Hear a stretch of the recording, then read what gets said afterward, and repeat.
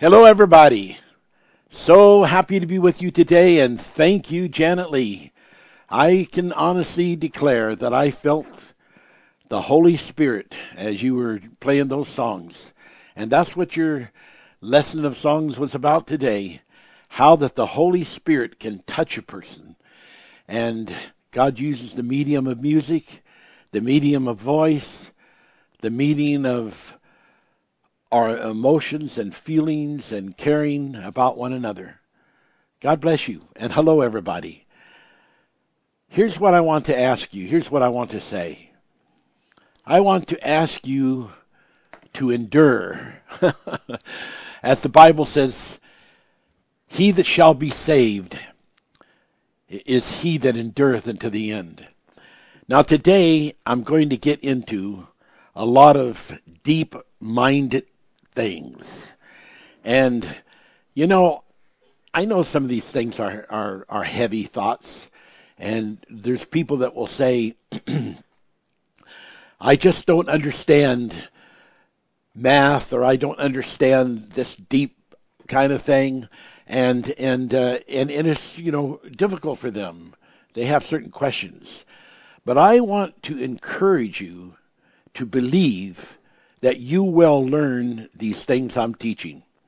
And as I said before, we're planning on using these very teachings to grade people for our correspondence Bible college once we get it operating again. And people will be able to get legitimate degrees and even, a certificate so that they can be licensed to minister. That day is coming. Let me talk a little bit about myself so we have an understanding. I am a scientist of sorts. I have a special understanding of chemistry, of molecular biology, of the application of atomic lattice, and other various kinds of application of insight that has to do with the disciplines and the arts. I've 23 years of groping through the dark hall of all that information. And I discovered that there comes a time in your life when you know so much that you know hardly anything at all. And I can remember times reading the Bible, and I've worn out dozens of Bibles from reading them. I can remember reading and taking every scripture in, exhaling it. And I remember when the Holy Spirit or an angelic experience or a presence of Jesus Christ experience or a revelation of God using some other medium of a person saying something they didn't even know they were saying. And my mind would open up and say, my God, I read that scripture dozens and dozens and dozens of times, and I could never see that before. I couldn't get that understanding before. But when the Holy Spirit lit the fire, instantly my mind could conceive it. And then I would say, oh, how dumb could I be that I didn't see those things? How dumb. So with all my background in the disciplines, I want to make something clear to you. I do not give the credit to the insights I have to knowing these disciplines that I do. I'm not saying that that's a bad thing. I'm not saying that there are not helps by knowing those things. But I'm saying that to really get into knowing the depth of the truth, to really get into knowing the things that are by the Spirit of God, is a totally different mind. And so sometimes I call myself dumbhead, and I don't feel it, that I'm out of line to call myself that, because this mortal flesh in many ways is dumb. And I'm not talking about that you may not be able to calibrate some extensive multiplex or Googleplex. But I'm talking about understanding what life is about as regards knowing those things and the application of them. Because that is the real set of factors that governs the reality of what life is about. Now, there are some people that think you don't need to discuss any numbers. And those are people that are blind and are dumb heads, just like I have been many times. And they just don't see. They just don't hear. They just don't get it. Because they have a mind block, which all people do get. And I want you to understand that if you're ever going to overcome those mind blocks, you have to be open-minded to the Holy Spirit. And I'm confessing that these incredible revelations, some of which I'm going to get into today, that's just going to knock your shoes off, are by the Holy Spirit. And not because Jerry Lee is so smart. Jerry Lee is a dumbhead. It's only when the Holy Spirit comes in that I change from this creature that I am. And one thing that I will give myself credit for and pat myself on the back for, at least I have enough smarts to understand that and to know that. Therefore, I have never been interested in being famous. I have never been interested in people looking up on me like I'm some kind of a superior human being. Because I know that without the Holy Spirit, I'm a dumbhead. That all of the consistencies and constitutional concepts, that without the true arrow of the Holy Spirit, they don't even hit the target bracket. I know that. And I want to praise the name of the living God. And I want to thank Jesus, my Lord and Savior. I want to say how much that I love my Lord and how good and faithful He has been to me. And if I can pass on these things that God has given me to the listeners of the human race, and this word can live, then I will be so gratified. One of the main ministries that God has given me is the saving of the Bible. Because we live in an age that there is a continuous diminishing of the Word of God. And much of the Word has been banished by improper interpretations that are full of disinformation. I believe that God can use anyone who is willing. Though they be just as a stick, God can use them and anoint that stick. And they can be used to stand in the gap. And that is what my ministry is. And so today, some of these things might seem just a little bit complicated. Please be patient. Please. And give me time. Because a lot of what I'm trying to do now is to get this stuff recorded. And I thank God for Larry and Betty McDonald, who have been recording these messages. I am so deeply in a yearning of thankfulness that words could never describe my appreciation. And I praise and thank God for the health that He has given me and my wife and my family, so that even though we are in an older age of eldership, yet we function as much younger people. Thank you, Jesus. I do not take that for granted. Now, people will say, why would God take billions of years instead of 24-hour days to create the heavens and the earth and their occupants?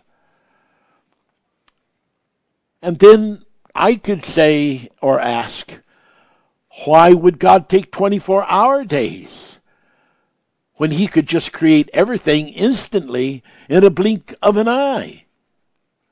Why? Because God, you see, is eternal. And time has no factoring with Him except as He uses it out in the physical world, metaphorically, to teach people by physical patterns certain patterns of heavenly understanding. And this thing of time is a universal thing, a earthly thing, a physical thing. Because in the heaven of heavens, there is no time. There's no time recognition at all.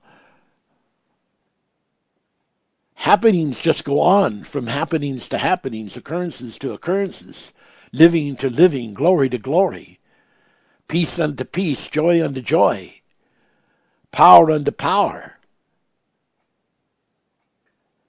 And that's how it is.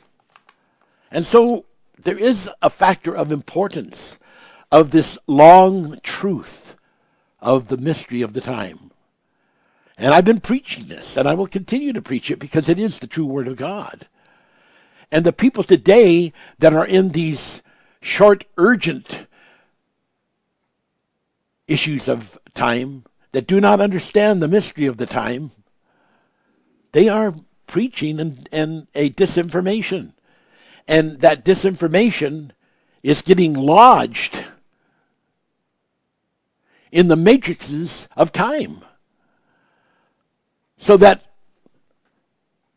they are clogged up without being aware of it. And so I'm going to show you today from the Bible. You notice that I don't go off into strange, exotic works, some of which are very good, for sure. But I stick right in the Bible, and I show you these things from the Bible. And how many times I have been told, you can't get answers like that. It's not in the Bible. It just was never written. And I say, oh, yes, you can. And then I show people, and they're flabbergasted, and their mouths opens, and their tongue droops, and their eyes look starry, and they're shocked. That might happen to you today before we are finished with this incredible revelation upon revelation. A fellow said to me the other day, I have known you for over 35 years and listened to your sermons and preaching. And I can't remember a single solitary sermon that you have ever preached that I've heard that did not have new revelation in it every time I heard you preach. Wow. But it is true. Because the Holy Spirit exercises itself to bring forth this word. Some of it metaphorically, some of it revelationally, some of it transcendentally. It all has its place in the Beatitudes. There are so many things that people get mixed up on. Like, for instance, the story of Gilgamesh and his Babylonian story of the ark. Even, you could say, His story was before the Babylonian era. And we could look into this and we could say, well, is that where the story that Moses wrote about the ark in Genesis came from? Well, for instance, some of the people that have said that, made that claim, have quoted the tablets, the tables of Ebla, which belonged to Sargon. But they have confused which Sargon king it was. And they confused the Achalan, or the Achalan king, Sargon the Great, 2,400 years BC, with the Assyrian Sargon, number 2, which is 1,700 years later, making their idea who wrote the story about the ark based on their assumption to be totally false.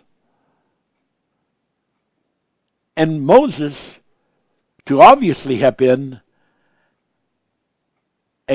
alive and written his story long, long before the Gilgamesh verses, based on that kind of reasoning. There is so much that needs to be understood. We're going to talk about it today. I've received 3 new kinds of math. One of those methods of math incorporate prime numbers, and that being a special application of them. One day, holy manifest wise ones. I don't say wise men because it's going to include ladies and men. I say holy manifest wise ones are going to rise and be able to preach and minister on these things. When we talked in the book of Revelations about the number 144,000, and people say, oh, those numbers, hey, in your human body, there are billions and billions of atoms. In your brain, the neural network has trillions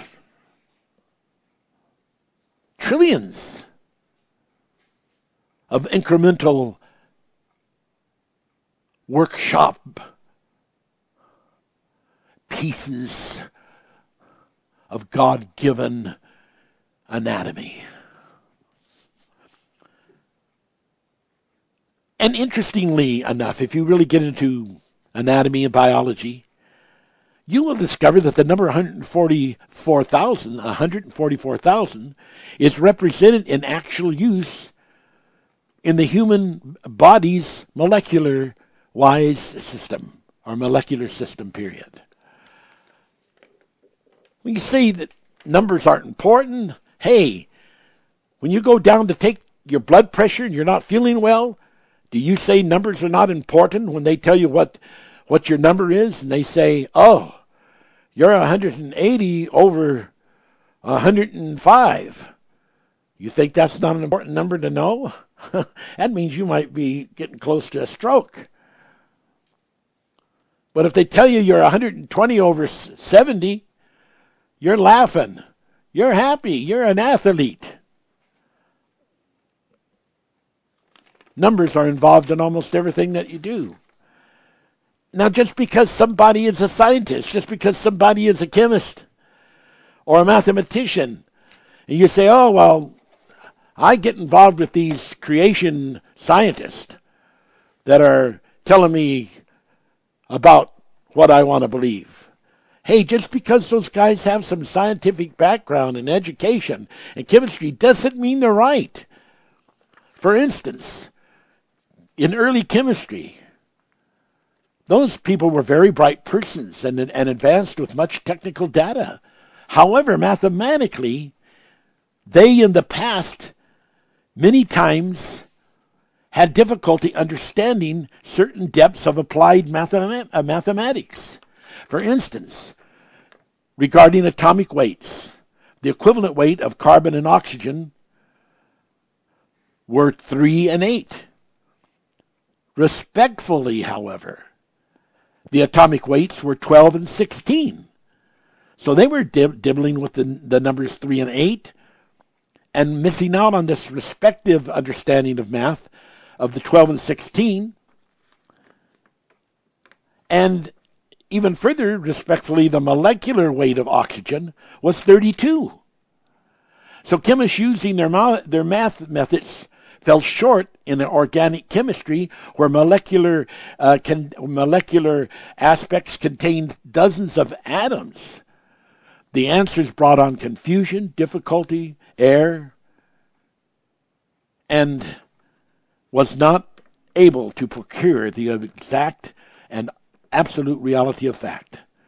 So the liberation of truth and true insights of factual reality over the ages of science have been fraught with many incorrect assumptions. I'm not taking anything away from the scientists. I applaud them for many of their discoveries and many of their applications. But we can't make a God out of them. And we cannot think that just because they are titled in certain disciplines, that gives them the ability, in addition to knowing long and tedious processes, that they have really by them discovered the ultimate secrets of nature and of God. Yes, there's things that they can teach, and we know, for instance, that every 100 atoms in the Earth's crust, in the dust, of every 100 atoms in the Earth's crust, 62.5 are oxygen atoms. Now, let's get that. Of every 100 atoms in the Earth's crust, of every 100 atoms, 62.5 are oxygen atoms. Someone says, well, is that important to know? Well, you like breathing, don't you? You like breathing. So I hope that it's important to you. Genesis, where did we get Genesis? We got it from God through Noah. Someone says, oh, I understood that was totally, mythologized and made into mythology by the scribes, the bishops and scholars that were brought into Babylonian captivity. Oh, yeah, they did some things. But they didn't write the book of Genesis. They didn't even know how to write these things. These things were incredible revelations. And they have been hidden in this invisible Bible because of the sins of the people. They've even lost how to pronounce the Tetragrammaton. So Genesis came through Moses. I think I said Noah, but I actually meant Moses. And what I meant to say is the revelation of Noah, which we'll talk about in a little bit, was a revelation of God through Moses. But I jumbled it up a little bit. We got it straight, though. You know, when you even talk about the genealogies of the Bible, if you get into it based on God's accounting, is it ever another thing? For instance, in the first chapter of the book of St. Matthew, the Bible says in verse 1, the book of the generation of Jesus Christ, the son of David, the son of Abraham.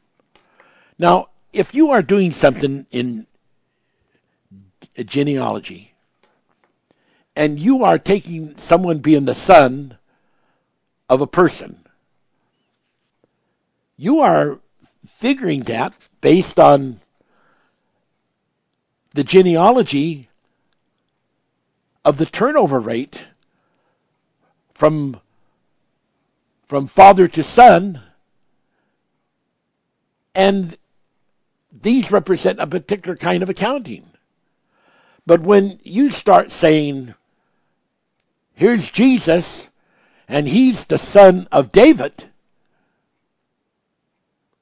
And there are thousands of people that have lived between the time of David and Jesus. And when you say he's also the son of Abraham, oh my, there's millions of people between them. And then now you have a parallel. You have him being the son of two fathering epics. The David epic, the Abraham epic, father being the son of. And then the Holy Spirit even gets in there. You have the genealogy given in Matthew as though Joseph is the literal flesh father who sired Jesus. And that's the genealogy that's given. But Luke gives a different genealogy, brings it through a different source of people, which is basically, some scholars say, a genealogy of Mary. Because they didn't know how to give the genealogy that would refer to being the son of the Holy Ghost. Now, when you are dealing with genealogy information like that, ladies and gentlemen, then come on. You think that's simple, Simon? You think that's a simplex?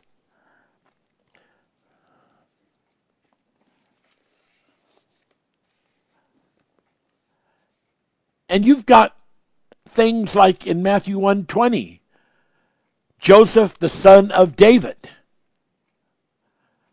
This is talking about Joseph, who eventually married Mary, the mother of Jesus. And he is the son of David. But you've also got Jesus Christ being the son of David, which based on that, and that's in Matthew 1:1, makes Joseph and David brothers.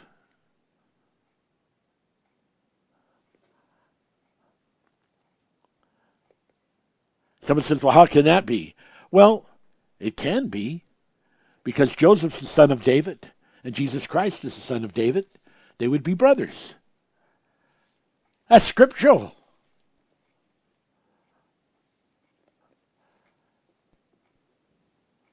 And then you've got this thing that has a lot to do with the number thirds. In Zechariah 12:8-9, it says, 2/3 shall be cut off, and 1/3 remain, and go through the fire. Then you have in the book of the book of Revelations, all of these incredible things about the 1/3. Now, I'm not going to get into that today because that'll be a message later. But it's a very, very important. Last week, what was I talking about? Last week, I talked about, this thing about fractions. And I said, you have to be careful because you don't know sometimes in the Bible when a number is given, if it's a whole number, or if it's an arbitrary number, or if it's a fraction. And some people say, there's no fractions in the Bible. You're wrong. Of course there are fractions. When you say 1/3 of the angels in the 12th chapter of Revelations, 1/3 of the angels fell from heaven to the earth, 1/3 is a fraction.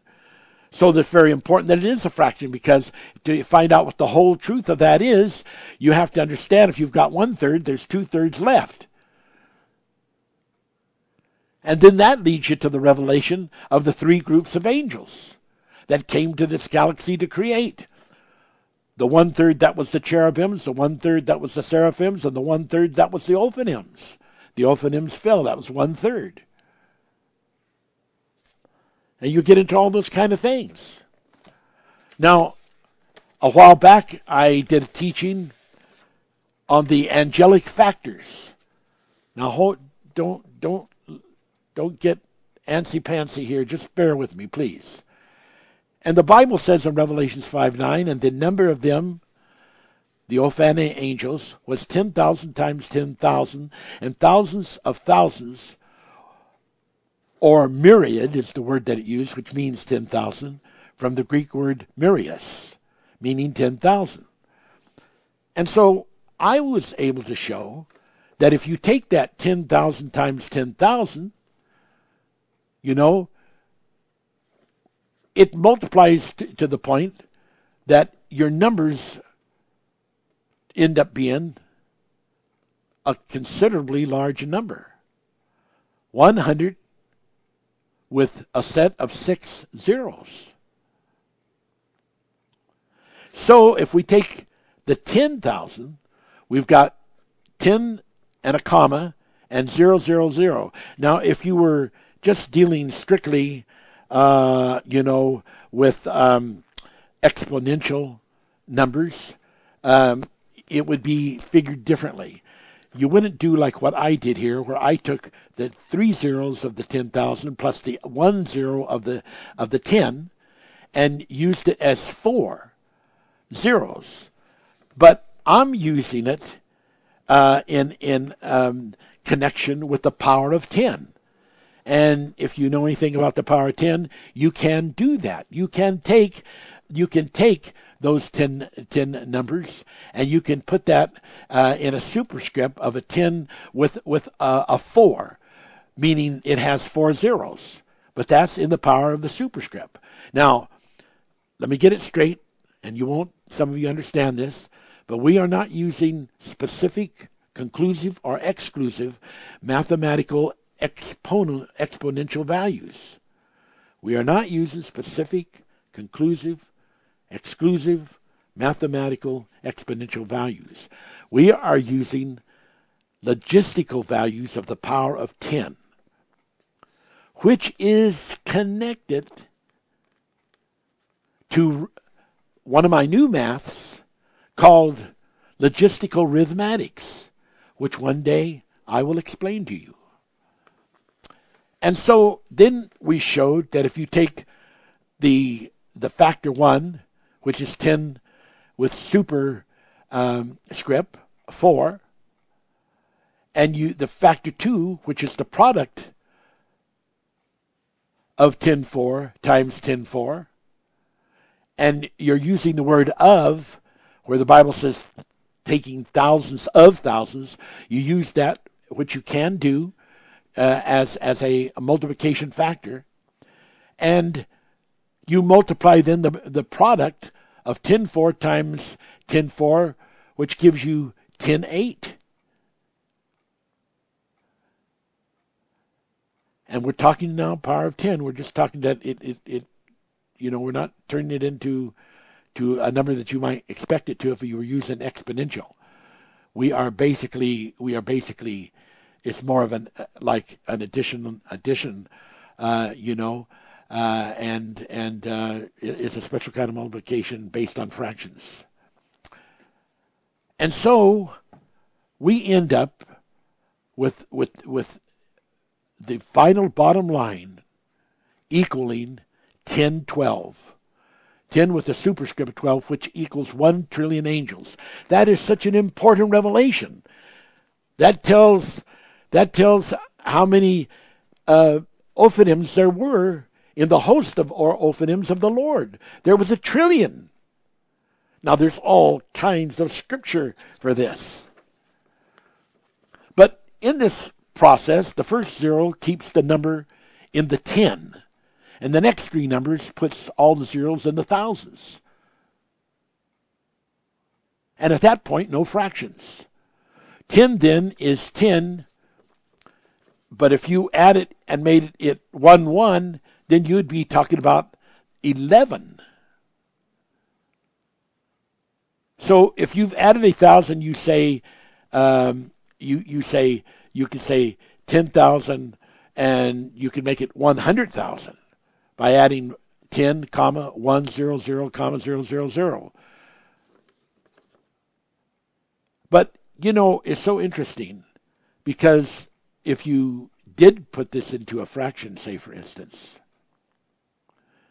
and you made it so that it was 10 with a comma 1.50, and that could be written out very, very precisely to mean the actual negative thing, which it would be written like this. It would be written 0.0001 equal 10 minus 4. So, we showed you that 10.4 and 10.4 equal 10.8. Or 10.4 plus 4 with the superscript equal 10.8. This can be considered exponential in a certain sense, but not exponential in the deep math that I was referring exponential to be corroborated with. And so I'm not, trying to explain every technical aspect of this because it would just get too much into math for now. But I'm trying to show you that because that is so important. Now, we know then that in the genealogies of the Bible and in the math of the Bible, there are some strange things. But we find, for instance, and I'll say these two things, it'll be a little bit, and then we'll take a break. But we know that, for instance, in God's accounted genealogy, in Matthew 22:30, it talks about people that are not counted in the genealogy. So we know that in the genealogy there are people that have not been acceptable to God to be even counted in the genealogy. Those are factors that affect the length of time. And then there's more to look at in Luke 21:35 and 36, and Luke 22 and 24. And Numbers 23 and 9, and 1 Chronicles 5:1, 7 and 17, and 1 Chronicles 23 and 11, where people are not even counted individually, but are counted by the family name as a family unit. That's 1 Chronicles 23:11. The same thing is mentioned again in a little bit slightly different way, but it means the same. 1 Chronicles 23:24, where people are counted by the number of names. So, these things are all incredible. But they're the way that they are. They're the way that truth really is.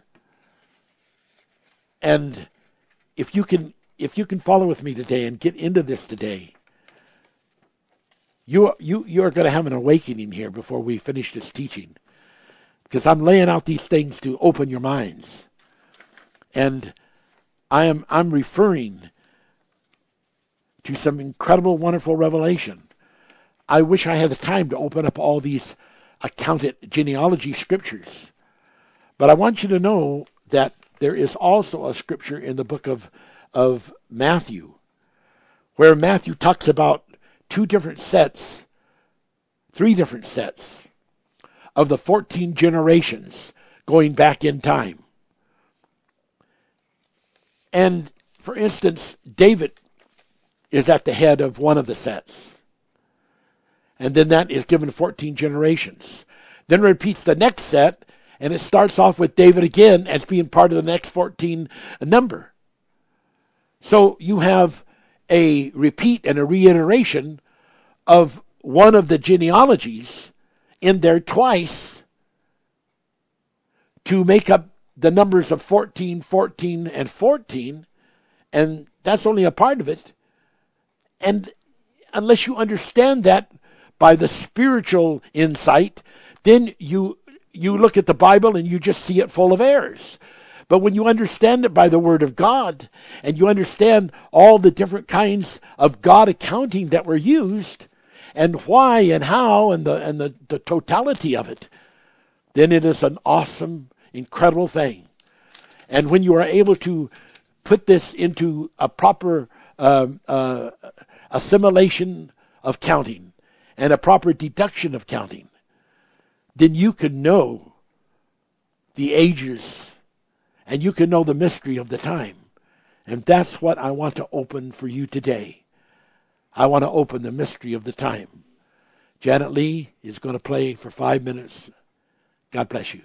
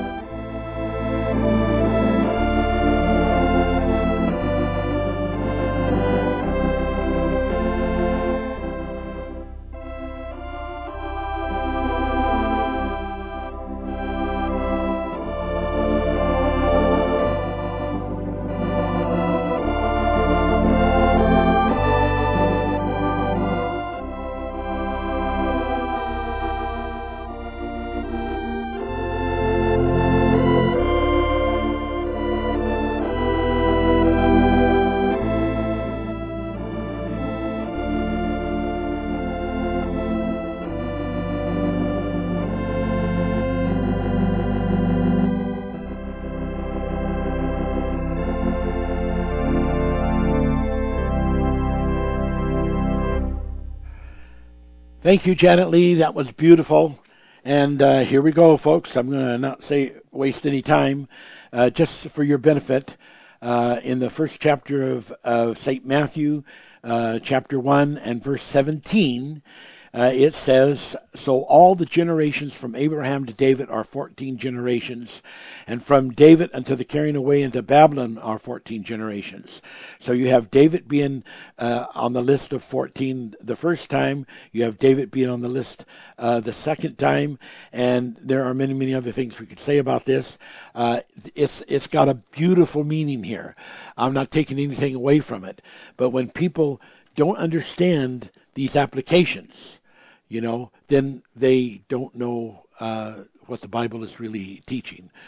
For instance, one thing is most people don't know that the Bible specifically says that David has not ascended, and that other scripture says that David is going to come back and he's going to be reinstated as being over Israel, and that's in the Bible. So David is going to be king again.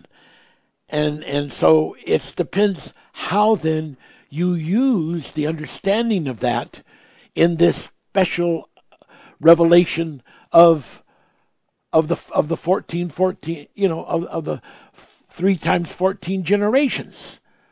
And once you know that about the second David, then it puts a whole new twist to the meaning of this thing about David and of this thing about time. Okay, so let's just keep rolling here. Now, we know that at the burning bush, Moses met Yahweh. And I could get into the thing. I've done it before. I don't want to, take us away too far from things. But the Bible says, when it talks about the special secret combination of letters, which is YHWH, and that is supposed to be a word, represent a word that's too sacred to even pronounce. I think a lot of that came from the Jews who lost the pronunciation of it, who lost the meaning of it, and so rather than say that, they just said, yeah, it's too divine to even pronounce. And yet, what they do in the English translations, like of King James and most of the Bibles, is whenever this YHWH appears in the Bible, they put the word Lord, Lord, but so that you'll know that the word was from the YHWH, the Lord has caps. Capital L, capital O, capital R, capital D. So every time you see that in the Old Testament, especially capital L, capital O, capital R, capital D, what really was written there was YHWH. Now, the scholars came up with the word. They used to say Jehovah, but they found out that was an error because the J was a German intrusion, and it should not have replaced the Y. So they finally got rid of that and the Jehovah thing, and they went to Yahweh. Now, I'm not going to put that down. I'm not going to knock it. But I'm going to say that we have a better and more accurate translation. And so when we use the word Yahweh, here's how it works. When in Jewish writ, a lot of times you double the consonants. A lot of times you add the vowels in order to know what the word is. So you have YHWH. Now, it's a known fact in Hebrew that the W and the V have equal status. So one can replace the other, and they both can mean the same thing. So if you have the YHWH, and then you add a vowel in between the Y, the first Y and the first H, the vowel being an A, you have Yah. And then if you change the W to because you might call it enharmonic, just like on a scale, you have F sharp. But F sharp is also G flat. But they're the same tone, although they have a different name. That's the same, like this W is also can be a V. They both mean the same thing. So, but there is a slight differentiation that can be additional, that comes out of these W or the V according to how you use it. We use Y and add the A to end between the H. We got Yah. We put a V there, and we add the vowel A to it, and so it gives us a Va. Va then means an. Now this is all legal to do this the accounting or the translation work of Hebrew. And so now we got Yah and.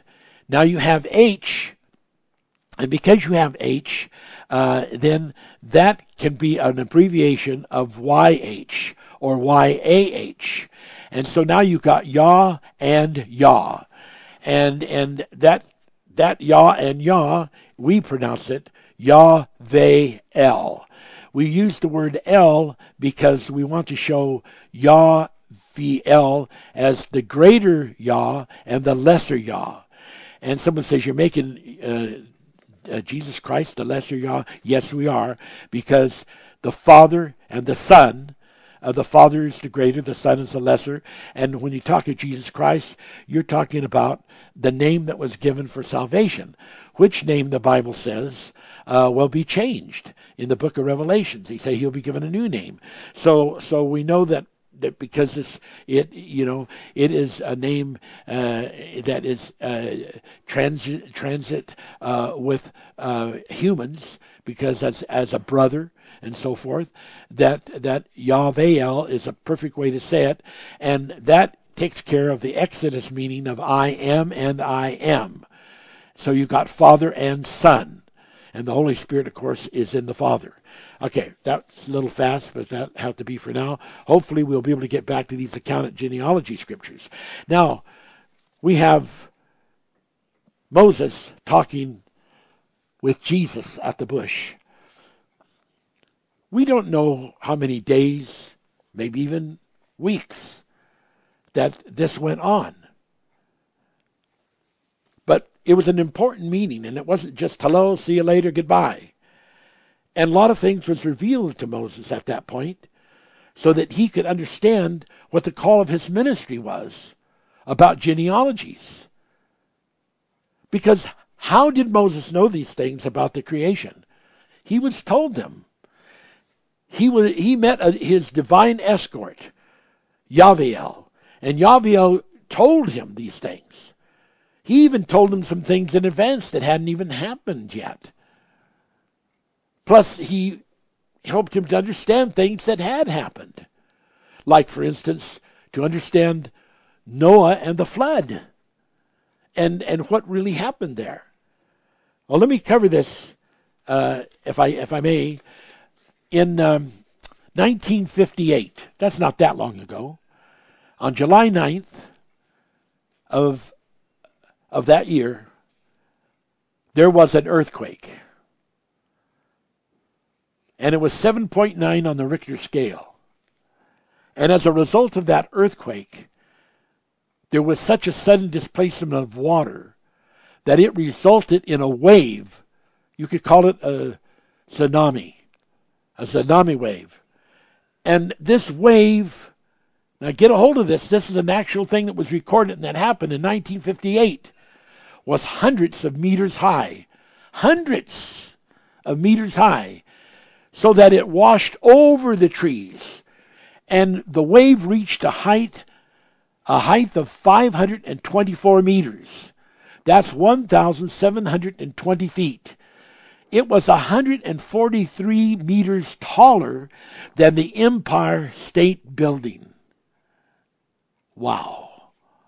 Now, I told you this because I want you to understand something about the revelation of Moses. Or the revelation of Moses, yes, about Noah. And the part that's an invisible Bible. For instance, when the Bible tells us that in Genesis 7:20 that there was 15 cubic meters, 15 cubits rather, 15 cubits of water that rised, and that therefore the waters covered all the high mountains. When you understand that this 15 cubits, as is translated in the International Bible, and as is translated in other Bibles, like the Good News Bible, that it only represents 20 to 22 feet of floodwater level. Now, how can, in any whatever way you would normally explain it, could you make that 20 feet to cover all of the mountains? Well, you can just add a bunch of words, like they did in the International Bible, like they did in several of the other Bibles, but like they did not do in the King James, which is still the most popular Bible in the world. And you can make it that, well, he's just talking that the flood reached 20 to 22 feet above all the tallest mountains. And you can do that if you want to give an answer that is not a proper answer. It's got relativity in it, but it doesn't have the specific absolute value in it. And when you use it that way, you miss out on an incredible revelation. And what that incredible revelation was, is that God knew when the fountains of the deep, the foundations of the deep, which the Bible talks about, that the foundations of the deep would be broken up. God knew that when those foundations of the deep were broken up, that the wave and force of the tsunamis, and maybe tsunamis, would be so tremendous that waves would be traveling at hundreds of miles an hour. And the force would be so great that no ship built could stand it. Because before they could get elevated on the top of the wave, they would be broadsided by the wave and crushed down upon by the wave. And they would not be able to stand the force of that wave, even if they were concrete. So what did God have Moses do? God had Moses put the ark, or rather build the ark, on Mount Hermon.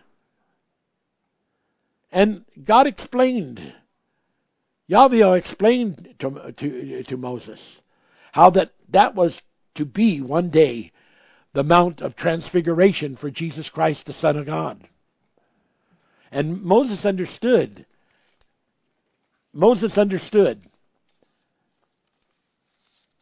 Now, Moses told this, Yahweh told this story to Moses about Noah. Let me get my words all straight here. So that this is a story about Noah. And Moses being involved in telling that story as referring from the information he was told by Yahweh. And so here we have Yahweh telling Moses that Noah was to build this ark upon this mountain, Hermon. Now Hermon is not it's not just some dinky little mountain. We'll get into the details of that here after a bit. But first, let's get into the understanding of what this thing about the 15 cubits means. Moses built this, and it was no simple, easy feat. But, they took 100 years to do it, too. And they had the help of people they hired, and they had the help of animals that they used. And the gopher wood, which had a kind of bitumen to kind of, substance in it, like tar, both inside and outside, was used to not only build the ark because of its tremendous strength as a wood, but also was of the nature that it had built into it, not only on the inside of the wood, but on the outside and the outside inside of the wood, this quality of tar. And that was available a long time ago before the flood, but didn't survive the flood because it was put there to be used by Noah. Blessed be the name of God. Now, what does this thing about displacement, this 15 cubits mean? Here's what it means. It means that 21 to 22 feet, when you translate it from cubits to feet, could not cover the highest mountain, couldn't even cover the lowest hill. But what it does mean is that where the ark was built on the mountain, as the flood began to rise with this level of waters, another 15 cubits or another 20 to 22 feet, that was enough displacement to lift the ark above Mount Hermon. And so that tells us, number one, that the ark was built on a mountain. Number two, that where it was built on the mountain, how high it was put up there. And what would that do? Well, when the flood came as it was coming, the heaviest surge of it, because, Mount Hermon is a distance from the Mediterranean, which would have been some of the floodwaters, because, of course, there is a place where Atlantic Ocean waters can come into the Mediterranean, and the Mediterranean waters can cross over into the Black Sea.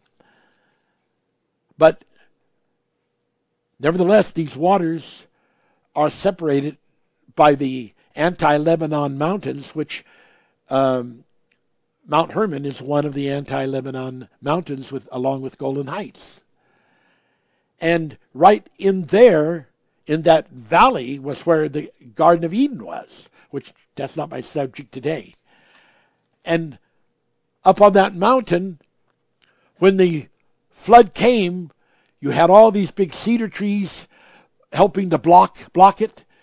You had then the greatest force of it, the first force of that wave, hitting the lower parts of the mountain, and then beginning to swell up so that there was a displacement that occurred once you got that 20 to 22 feet of water displacement. It lifted up the ark as the waters reached where the ark was sitting on Mount Hermon.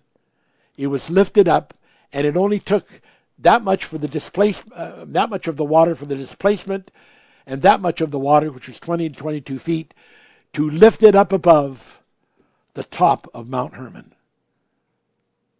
And that was the ingenious, incredible knowledge of God that did that. And so, yes, there's other scriptures we could give, but I can't spend my whole time on that today. That is just, too much. But Mount Hermon is 9,232 feet above sea level. And the peak is 2,236 meters from the ground up, which in terms of foot is 7,336 feet. The southern slopes of Mount Hermon are called Golden Heights. Even in the story of Gilgamesh, it was written that he passed near Mount Hermon. There is a mystery here. There is a beautiful revelation here. And there's more scripture on that to make proof of many things. But you know what? The scripture says, as I told you, the foundations of the deep were broken up, and that was from a giant earthquake and created this incredible tsunami thing. You can find that in Genesis chapter 7, 10 through 11. Genesis 7, 10 through 11. Very, very incredible. Very, very interesting. Okay, now turn in your Bibles to the book of Genesis, chapter 1.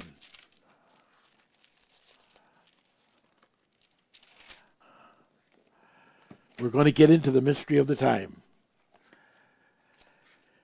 Chapter 1, in the beginning, God created the heavens and the earth. I'm going to be reading the King James instead of the MIV, the Manifest Peace Bible, so that we can just understand this from just how it's written. In the beginning, God created the heaven and the earth. And the earth was without form and void, and darkness was upon the face of the deep, and the Spirit of God moved on the face of the waters. Now we are talking physical things, but we are also talking spiritual things, because the Spirit of God moved on the waters. And we know that waters can be a very versatile word. It can represent energy. In the 15th chapter, the 17th chapter and the 15th verse of Revelations, water represents nations, tongues, people, kindred, people. Water can represent water. H2O. But the Spirit of God moved upon the face of the waters. And God said, "Let there be light." The word A-W-R, or. And I like to connect that with aura. So that this light was a spiritual light. But it could also be because things happen in parallels. It could also represent the making of stars. We're not into this galaxy yet, but there could be stars, starlights, suns, which stars are. And God saw that the light, that it was good. Now, the proper translation for that, or interpretation of that, is God saw that it was to be. And that is actually the correct way for it to be written. And there are several uses of that style in this early part of the book of Genesis. That thing about calling this good, that good, that good, that is not what ever happened. That is not a best translation. And God called the light day, and the darkness he called night, and the evening and the morning were the first day. Now, to understand what that means, and this is very important, you have to understand that this whole thing here is about two very important factors. The first very important factor is in Genesis 1:14. And God said, "Let there be lights in the firmament of the heaven to divide the day from the night, and let them be for signs, for seasons, for days, and for years." Now, someone says, well, God didn't make the sun until this time. Well, God didn't make the sun visible until this time. But the sun and the moon were already there. And we'll get into that story as it teaches it in the Bible, in Genesis here. But let's look at this. God said, let there be lights in the firmament of the heaven to divide the day from the night, to divide the beginning from the end. God is the Alpha and the Omega, the beginning and the end. And there is a division between the beginning and the end. And there are two things that always happen in the beginning and the end. In the Bible, throughout the whole Bible, the end always comes at harvest, the end of the world. And at the harvest comes those who are saved and those who are lost, do not make it. And so there is both salvation and judgment. And so judgment is described with all kinds of cataclysms, terrible punishments, etc., etc. So you have the day and you have the night. You have convolution, or you have, let's start off with involution, convolution, or convolution, involution. And so convolution goes out, is creative. Involution is inside, spirals in the mind, in the brain. And it can be like the tree of good and evil. It can be both good and bad. You can have a parallel. It can be like I said, like the tree of good and evil knowledge.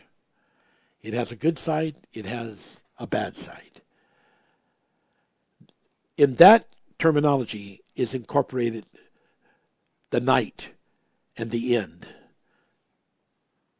And so now, as we then look into this, and it says, and let the lights be for signs, for seasons, for days and years. So now if the lights are what is going to determine time, then we have the sun, which is a star. So everything that is applicable to the sun, the star, is star time. And everything that is applicable to the earth is earth time.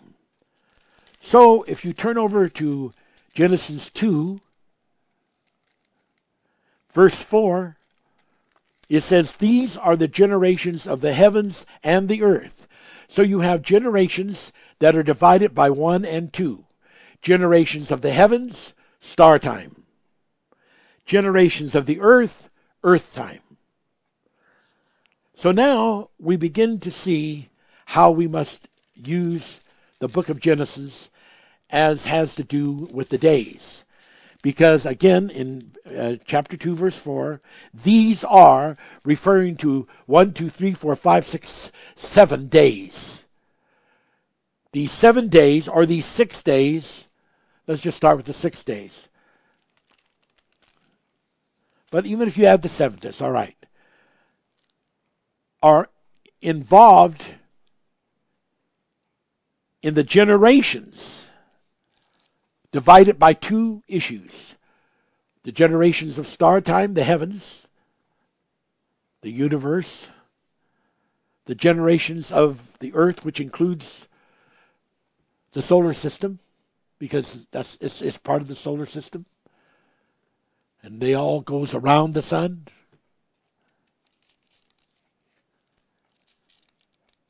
And that is how you're going to know and how you're going to count so that you know what the time of things are. So when we look then, and it says in chapter 1, verse 3, and God said that let there be light, and there was light. God saw the light was good. God divided the light from the darkness, and God called the light day, and the darkness he called night. The evening and the morning were the first day. Okay, the first day, the first yom.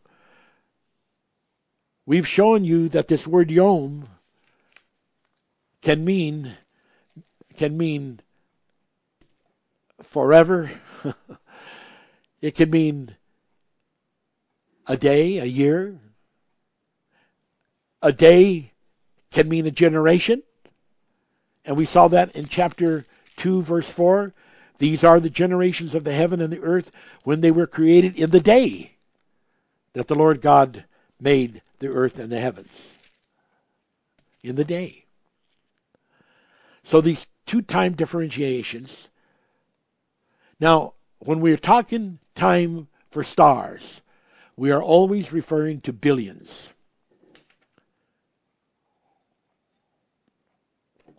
And so then when we say one yom, one day generation, that generative action is referring to 1 billion years. So now we have one day, and it has been concluded, and that is the completion of 1 billion years. Because we're in star time. We're not in earth time. We're in star time, and star time goes by billions. Like the sun is like, they say, 5 billion years old. And this is one yom. So it's 1 billion. Okay? Now let's go on to the second day. And God said, let there be a firmament in the midst of the waters, and let it divide the heavens from the waters. And God made the firmament and divided the waters which were under the firmament from the waters which were above the firmament. And it was so. And God called the firmament heaven. So what we're dealing with are things in the heavens. We're dealing with universal time here. We're dealing with star time. So now we have the second billion. So we've got day 1, yom 1, 1 billion. Day 2, 2 billion. 2 billion years so far into the making of the universe, the cosmos, which the Bible in Psalms calls it the handiwork, W-O-R-K, of God. Now, if you sit there and say, and flip your thumb and say, let it be, there's no work involved in that. But if your gods go out, and the Bible does say gods, meaning angels of God,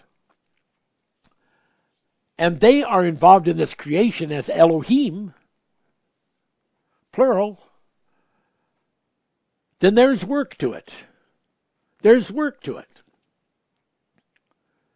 And there's time to it. And with angels that are eternal, as long as they stay within the confines of their call and mission, time is no factor. Now we got 2 billion. Okay. And God called the firmament heaven, and the evening and the morning were the second day. That's 2 billion. Verse 9. And God said, so we're into the second generative day, and that's 2 billion. Because we got 1 billion for 1 day, 2 billion for 2 days. Verse 9, chapter 1 of Genesis, and God said, let the waters under the heaven be gathered unto one place, and let the dry land appear, and it was so. And God called the dry land earth, and the gathering together of the seas of the waters called he seas, and God saw it was good, or God saw it to be. And God said, verse 11, let the earth bring forth grass, herb yielding seed, and fruit yielding fruit after its kind, whose seed is in itself upon the earth, and it was so. And the earth brought forth grass, herb yielding seed after his kind, tree yielding fruit, whose seed was in itself after his kind, and God saw that it was to be, or was good. and the evening and the morning were the third day. We now have 3 billion years.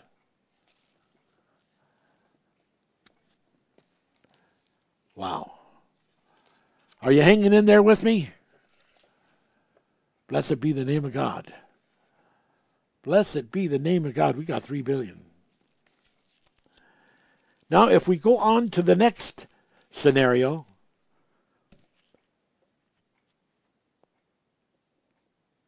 which is the fourth day, we end up with because it's still being done by under the sun. And there's lots of scriptures that will mention that, about under the sun. You find a lot of that in Proverbs. So that everything is concluded as being relative to what happens under the sun. There's nothing new under the sun.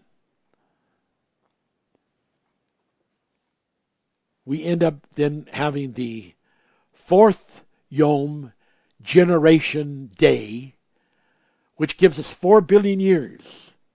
After the fourth generation, it goes to Earth time. And we'll try to show that to you. But first I got to go back and tell you some of these happenings. It goes to Earth time. And so then we have a different kind of time. Because we go by the multiples of millions, thousands, and hundreds. Understanding that within the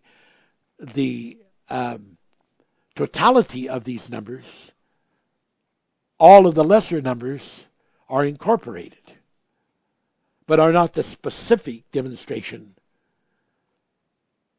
of the application that number is referring to when it is in reference to star time or in reference to Earth time, but can come in a breakdown of relative factors.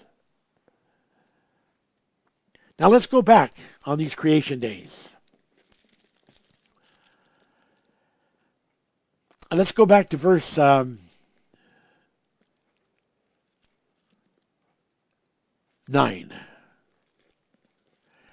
And God said, let the waters under the heaven be gathered together. Now, he wants to distinguish this particular thing. It's referring to waters under the heavens. It's still within the universal concept of creation. But he's doing something here. Let the waters under the heaven be gathered together unto one place, and let the dry land appear. And it was so. It wasn't that there was not land already there. That in this process of the billions of years, there was a core of the earth, an iron-like core of the earth with its magnetic properties. And there was all of the solidifications and material of the earth.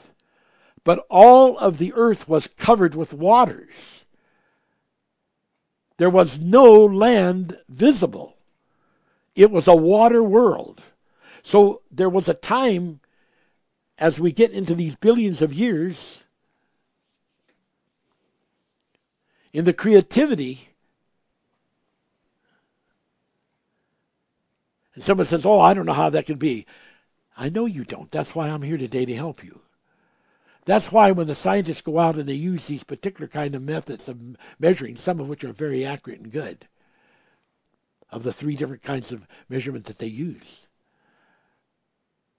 that they find rocks going back 4 billion years in measurement of time. 4 billion. And so, at this time, which is after the 2nd billion years, going into the 3rd billion, the whole earth was there, but it was covered with water.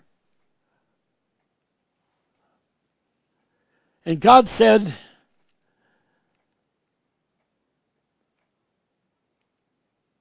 let the dry land appear.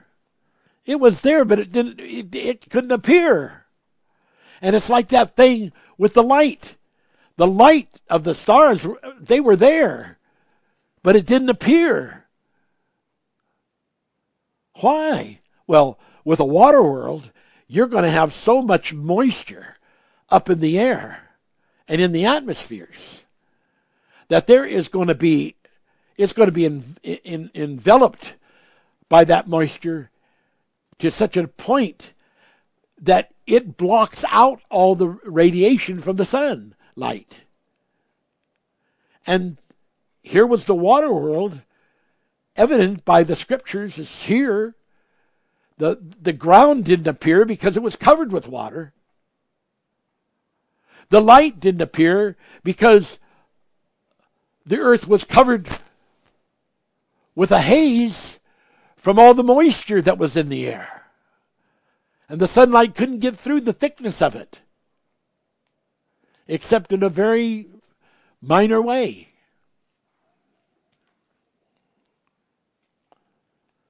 And God said, let the dry land appear, and it was so.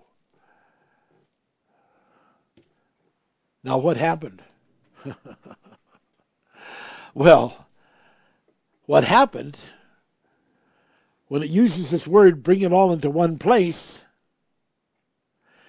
gathered together in one place, that word place is very interesting because it has an associate or a relative root that means to rise, R-I-S-E. So what it means when it was taught about this one place, it means actually that there began to be a rise of this ground that was invisible. And what was happening? Volcanoes. Volcanoes were coming up and rising up out of the waters and causing the earth stratus to warp and to begin to have sloping. And as these volcanoes came up and they began to explode, and magma began to be showered so that it was all over the world. As the debris began to come down, it began to bring down the haze of the moisture. It began to cause mountains and terrain to rise up and channels to appear. Even in the oceans, great canyon channels began to appear.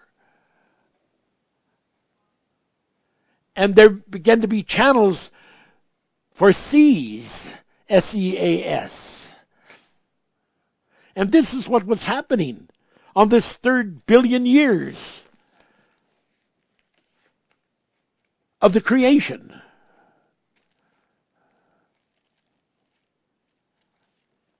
Verse 11, and God said, let the earth bring forth grass. Now, you've got enough land out there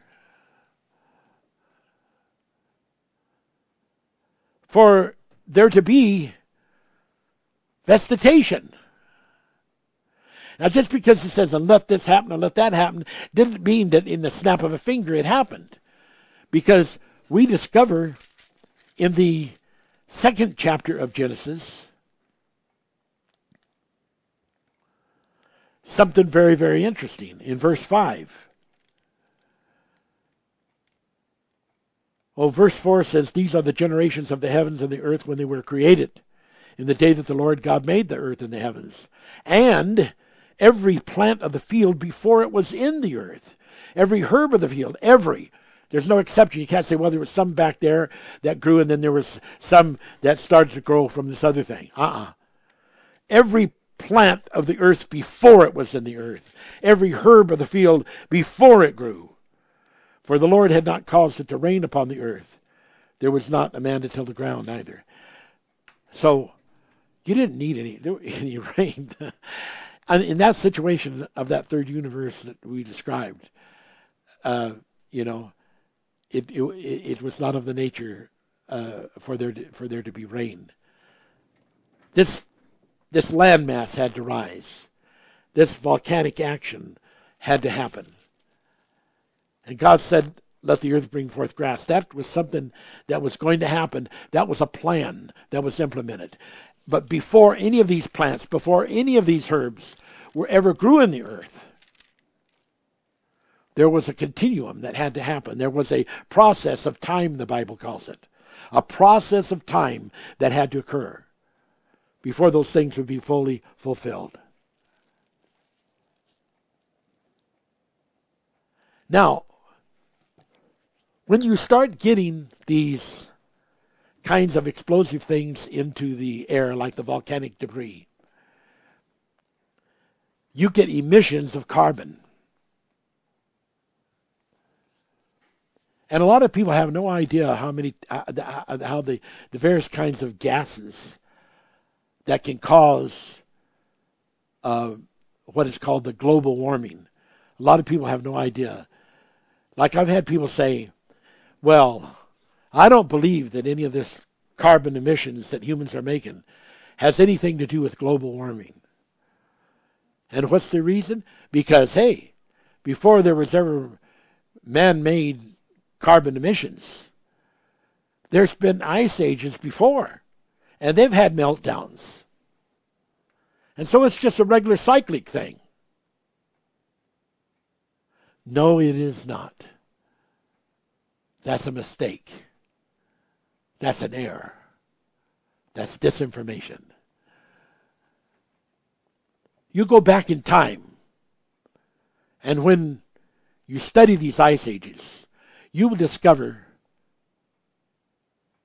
the methane that was at the bottom of the seas, that was ripped up and that came up and was dispersed into the atmospheres. The carbon dioxide that was dispersed into the atmospheres. And in all these different kinds of events between the volcanoes and all of those things, there was carbon dioxide and methane and other gases that can cause global warming that were dispersed into the atmospheres.